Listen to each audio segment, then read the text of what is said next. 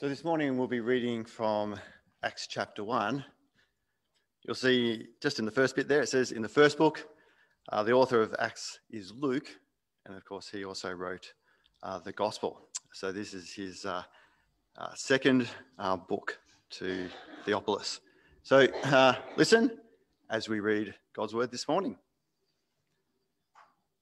In the first book, O Theophilus, I have dealt with all that Jesus began to do and teach until the day he was taken up, after he had given commands through the Holy Spirit to the apostles whom he had chosen. He presented himself alive to them after his suffering by many proofs, appearing to them during 40 days and speaking about the kingdom of God. And while staying with them, he ordered them not to depart from Jerusalem, but to wait for the promise of the Father, which he said, "You heard from me. For John baptized with water, but you will be baptized with the Holy Spirit not many days from now." So when they had come together, they asked him, "Lord, will you at this time restore the kingdom to Israel?" He said to them, "It's not for you to know times or seasons that the Father has fixed by his own authority, but you will receive power when the Holy Spirit has come upon you, and you will be my witnesses in Jerusalem and in all Judea and Samaria and to the end of the earth." And when he had said these things, as they were looking on, he was lifted up, and a cloud took him out of their sight. And while they were gazing into heaven as he went, behold, two men stood by them in white robes and said, "Men of Galilee, why do you stand looking into heaven? This Jesus, who was taken up from you into heaven, will come in the same way as you saw him go into heaven." Then they returned to Jerusalem from the mount called Olivet, which is near Jerusalem, a Sabbath day journey away. And when they had entered, they went up to the upper room where they were staying. Peter and John and James and Andrew, Philip and Thomas, Bartholomew and Matthew, James the son of Alphaeus, and Simon the Zealot, and Judas the son of James. All these, with one accord, were devoting themselves to prayer, together with the women and Mary the mother of Jesus and his brothers. Now in those days, Peter stood up among the brothers. The company of persons was in all about 120, and said, "Brothers, the scripture had to be fulfilled, which the Holy Spirit spoke beforehand by the mouth of David concerning Judas, who became a guide to those who arrested Jesus. For he was numbered among us and was allotted his share in this ministry. Now this man acquired a field with the reward of his wickedness, and falling headlong, he burst open in the middle, and all his bowels gushed out. And it became known to all the inhabitants of Jerusalem, so that the field was called in their own language Al-Kedama, that is, field of blood. For it is written in the book of Psalms, 'May his camp become desolate, and let there be no one to dwell in it, and let another take his office.' So, one of the men who have accompanied us during all the time that the Lord Jesus went in and out among us, beginning from the baptism of John until the day when he was taken up from us, one of these men must become with us a witness to his resurrection." And they put forward two, Joseph, called Barsabbas, who was also called Justus, and Matthias. And they prayed and said, "You, Lord, who know the hearts of all, show which one of these two you have chosen to take the place in this ministry and apostleship from which Judas turned aside to go to his own place." And they cast lots for them, and the lot fell on Matthias, and he was numbered with the 11 apostles.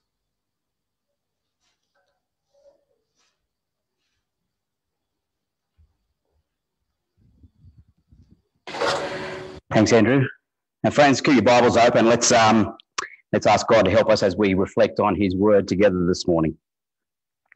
Gracious God, thanks so much for all that you have done to bring us into your family to save us from our sin, to give us life eternal.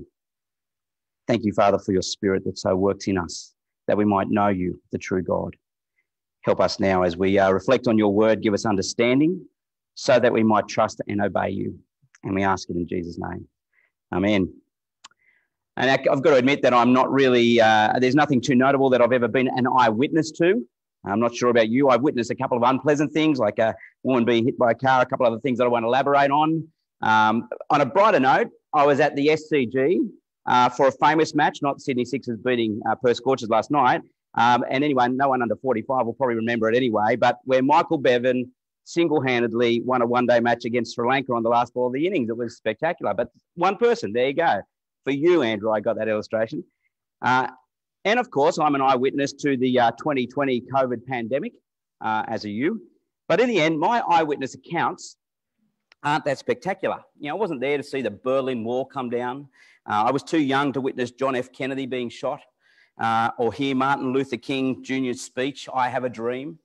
And even though I saw the images of the Twin Towers crumbling in a terrorist attack, and I heard the reports, I wasn't an eyewitness. But just because I wasn't yet born or wasn't there to see or hear those events of history doesn't mean I can't know about them. They're big events with big impacts upon our world. And there were some who witnessed them firsthand and reported on them. Now, in the bigger scheme of things, my eyewitness accounts are actually fairly mundane and minor, right? But that is not the case for the apostles.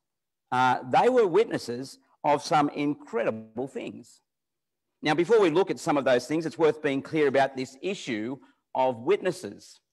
Most people know what a witness is, but sometimes Christians just think when we talk about witness, we're just talking about evangelizing, right?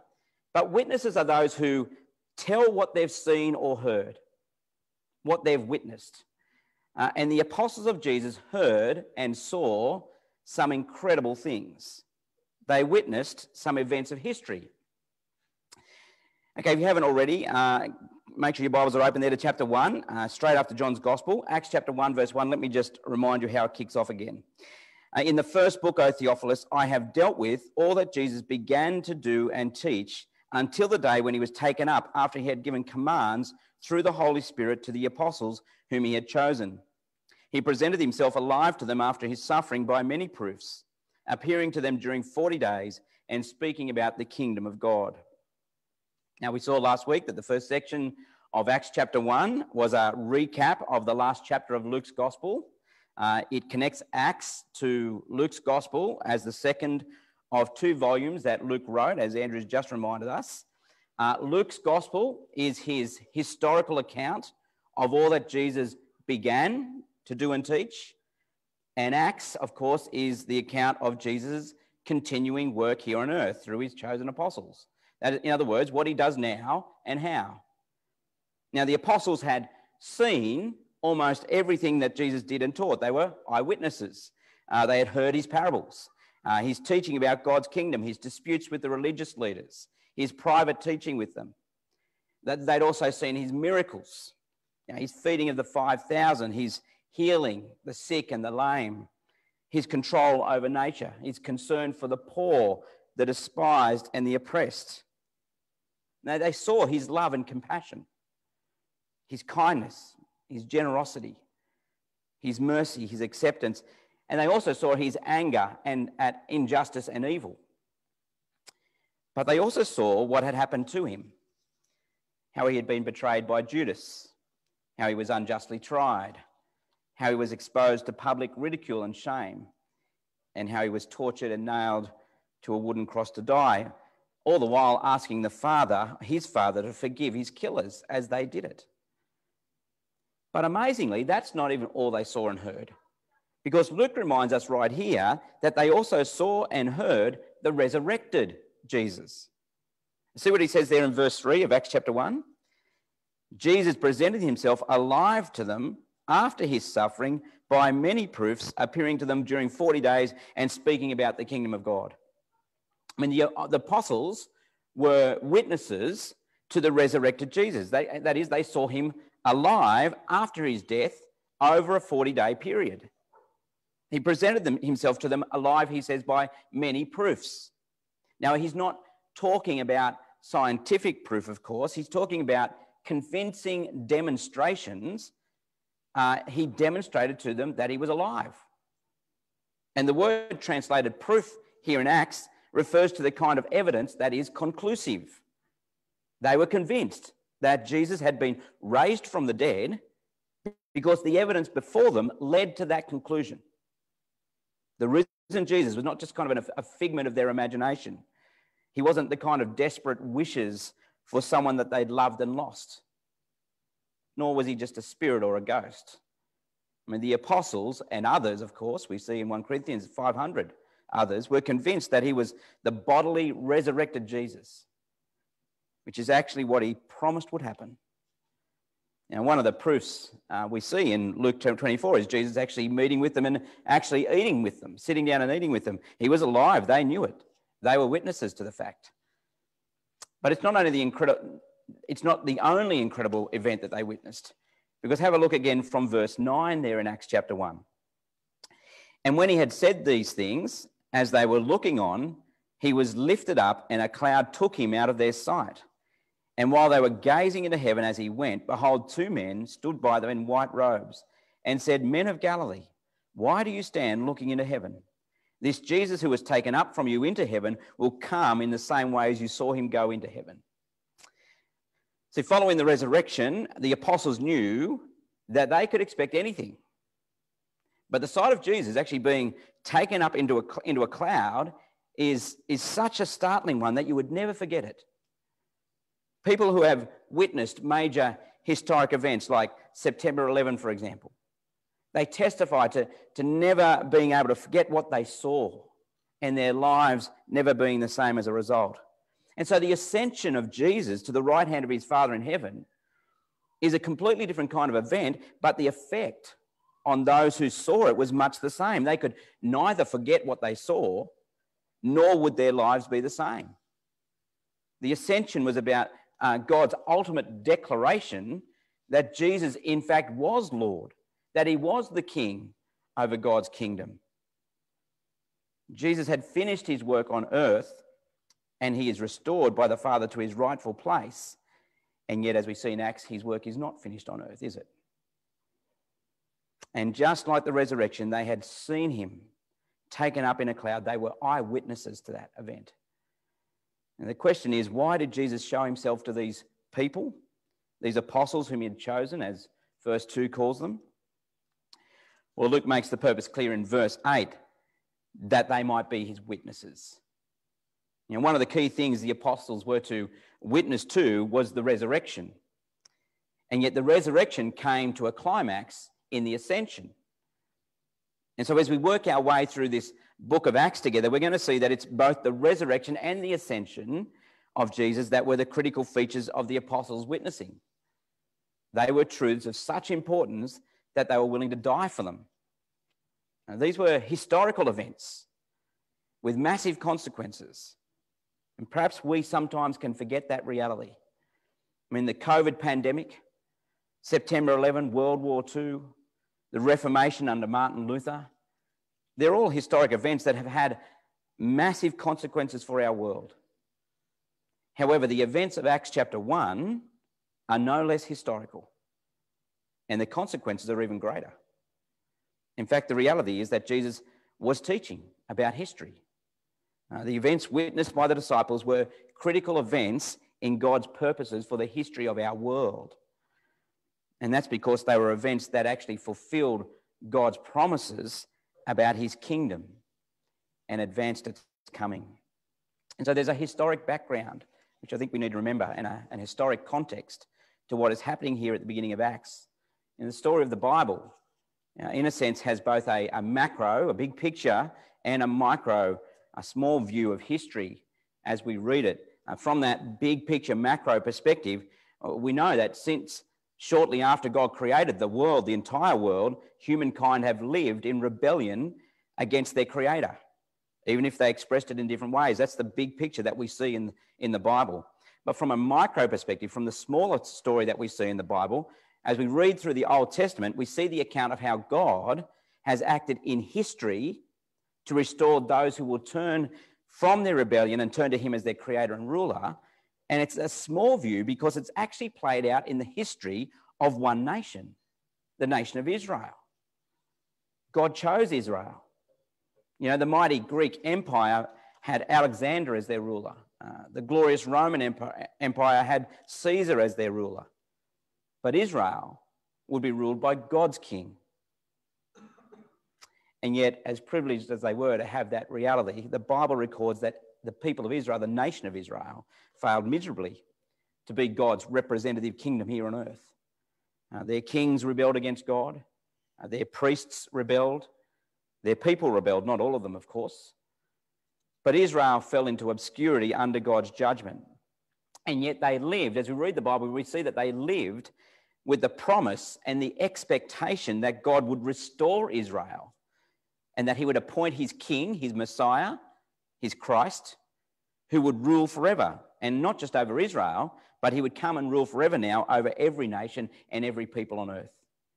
And so God had promised that his kingdom would come, and the time was coming. And so when Jesus arrives and he announces the good news of the kingdom, he says the kingdom is near when Jesus comes. He proclaimed that in both Luke chapter 4, Luke chapter 8, you'll see it again and again. Even the Lord's Prayer that he teaches them to pray teaches the coming of the kingdom and our need to pray for it to come. But when and how is God's kingdom then going to come?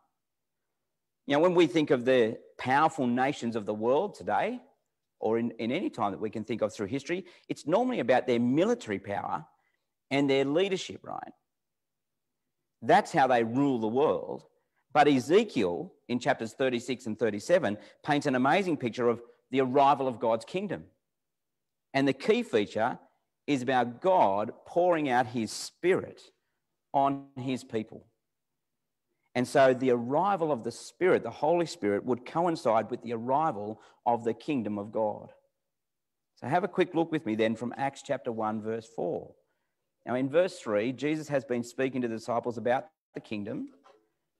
And verse 4 says, and while staying with them, he ordered them not to depart from Jerusalem, but to wait for the promise of the Father, which he said, you heard from me, for John baptized with water, but you will be baptized with the Holy Spirit not many days from now. So when they had come together, they asked him, Lord, will you at this time restore the kingdom to Israel? That's not a bad question for them to ask. I mean, the resurrected Jesus tells them that they're about to be baptized with the Holy Spirit. And their reaction is to ask, is now the time when you're going to restore the kingdom? In other words, as the resurrected Messiah, the Christ, will Jesus now bring down the curtain of history, restore Israel to a rightful place, and reign over all of creation? That's what they're asking. It's the right question. It's just the wrong time. See verse 7? He said to them, it is not for you to know times or seasons that the Father has fixed by his own authority. But we do like to have the time, don't we? We like to know the time. If only we knew when the Lord Jesus would return. We could be ready, couldn't we, if we knew when he was going to come back? But Jesus makes it clear that the timing is not what we should be distracted by. That's God's prerogative. Jesus makes it clear that there is more work yet to be done. See verse 8? But you will receive power when the Holy Spirit has come upon you, and you will be my witnesses in Jerusalem, in all Judea and Samaria, and to the end of the earth.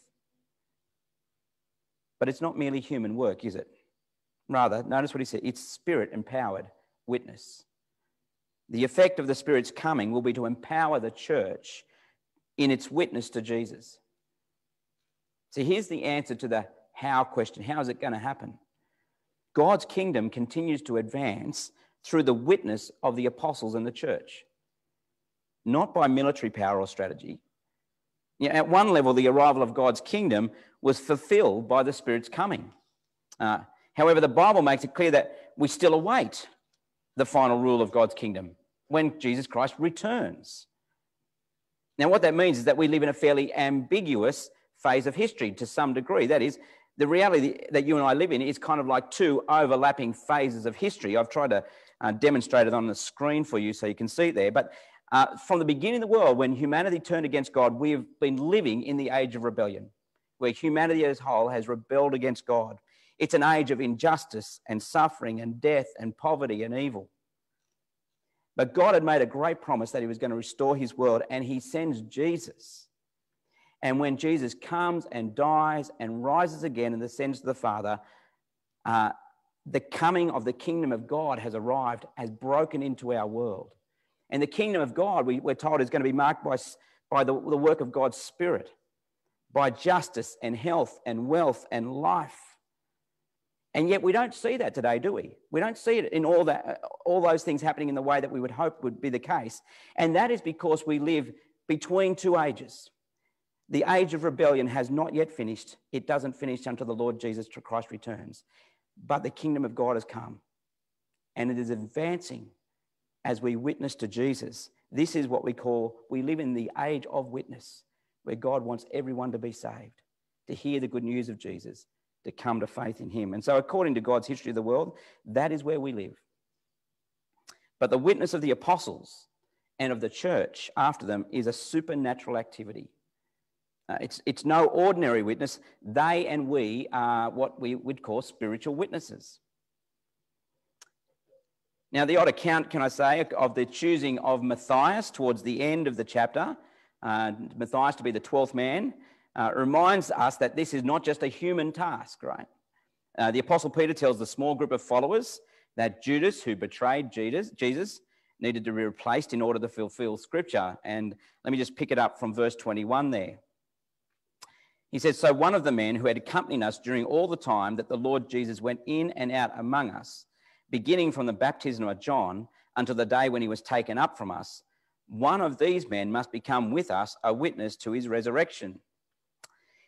Of course, the story continues that two men are chosen, Matthias and Joseph, and they pray and they ask Jesus to choose one of the men to replace Judas as a witness. And so they cast lots, and Matthias is chosen. Now, some people wonder why this particular story is here. Why did they need a replacement? Does the method they use mean that we should cast lots today to determine God's will? What can I say first? By restoring the group to 12 apostles, it actually shows the connection with the Old Testament people of God represented by the 12 tribes of Israel. And then secondly, God's chosen group of witnesses, so God that completes his witnesses. But secondly, in terms of casting lots to determine God's mind, this is the last instance of that kind of thing recorded in Scripture. Kind of makes sense, doesn't it? Because the Spirit hadn't yet come. And Jesus had promised that the Spirit would reveal the truth to and through his apostles. And so with the arrival of God's Spirit, speaking now through the apostles, it's no longer necessary to seek God's guidance in other ways. However, the Matthias story illustrates, I think, that there's more to being a witness. There's more to being a witness to Jesus. That is, Matthias, remember, as we reflect on it, Matthias was already a witness to Jesus. He'd been there right from the very beginning. And yet he was chosen to become an eyewitness. Now, clearly there was more to it than just seeing. He was more than simply a witness. He was a chosen witness.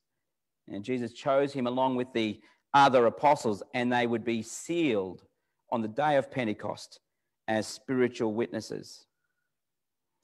And so in the meantime, before that happens, notice Jesus tells them to wait, because their witness would be powerless until they were baptized with the Holy Spirit. Now, we cannot understand the things of God unless the Spirit of God reveals them. So we're kind of understand here, unless the Spirit gives us spiritual understanding and insight. Try opening up any history textbook, for example, and finding an entry under resurrection or ascension. Now, understandably, they don't rate a mention in any human reconstruction of history. And that's because you have to have the Spirit to understand God's plan of history. You know, if we're going to understand our mission from Jesus, there are at least three critical things that we need to be clear about as a church. That is, firstly, we need to understand how people can meet Jesus today. The book of Acts shows us that the way we meet Jesus is in the apostolic witness. So it's the way that Jesus set up for future generations to meet him. So if you want to meet Jesus, if you want to get to know Jesus, if you want a personal relationship with Jesus, then you need to start reading the scriptures, the Bible. And you need to keep reading them. Why? Well, because the scriptures are where the apostles are the eyewitnesses of Jesus, where it's recorded. That is what we have in the New Testament. It also means that if we want to introduce other people to Jesus, we need to use the scriptures. Well, secondly, we need to understand that our mission from Jesus is not merely a human undertaking. Investigating Christianity, investigating Jesus, is not just a historical inquiry, it must also be spiritual. It didn't matter how urgent the task was. Remember, the disciples were not to begin their ministry without the Holy Spirit. It's actually the Spirit who gives insight to and understanding of God's word and understanding of the apostles' witness. And so it's the Spirit who interprets the words and actions of Jesus in the hearts and minds of those who hear them.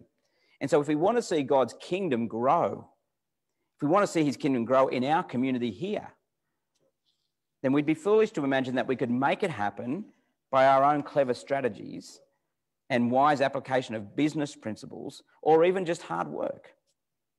I mean, Jesus may have ascended into heaven, but he continues to rule and to direct his church from there, and he provides the resources that we need for his mission through the Holy Spirit. And so that leads us, therefore, naturally to the third and final thing that we need to understand. That is, we need to understand the central importance of prayer. You know what strikes me about this point? It's that prayer is actually probably the easiest thing that we could ever do in ministry, and one of the most important things we could ever do in ministry. But it's the very thing that we are least likely to be found doing, I think. Now, we can pray almost anywhere, anytime. We can do it in bed before we sleep or when we wake, on the way to work, at morning tea, lunchtime, when we exercise. We can set aside special times for it.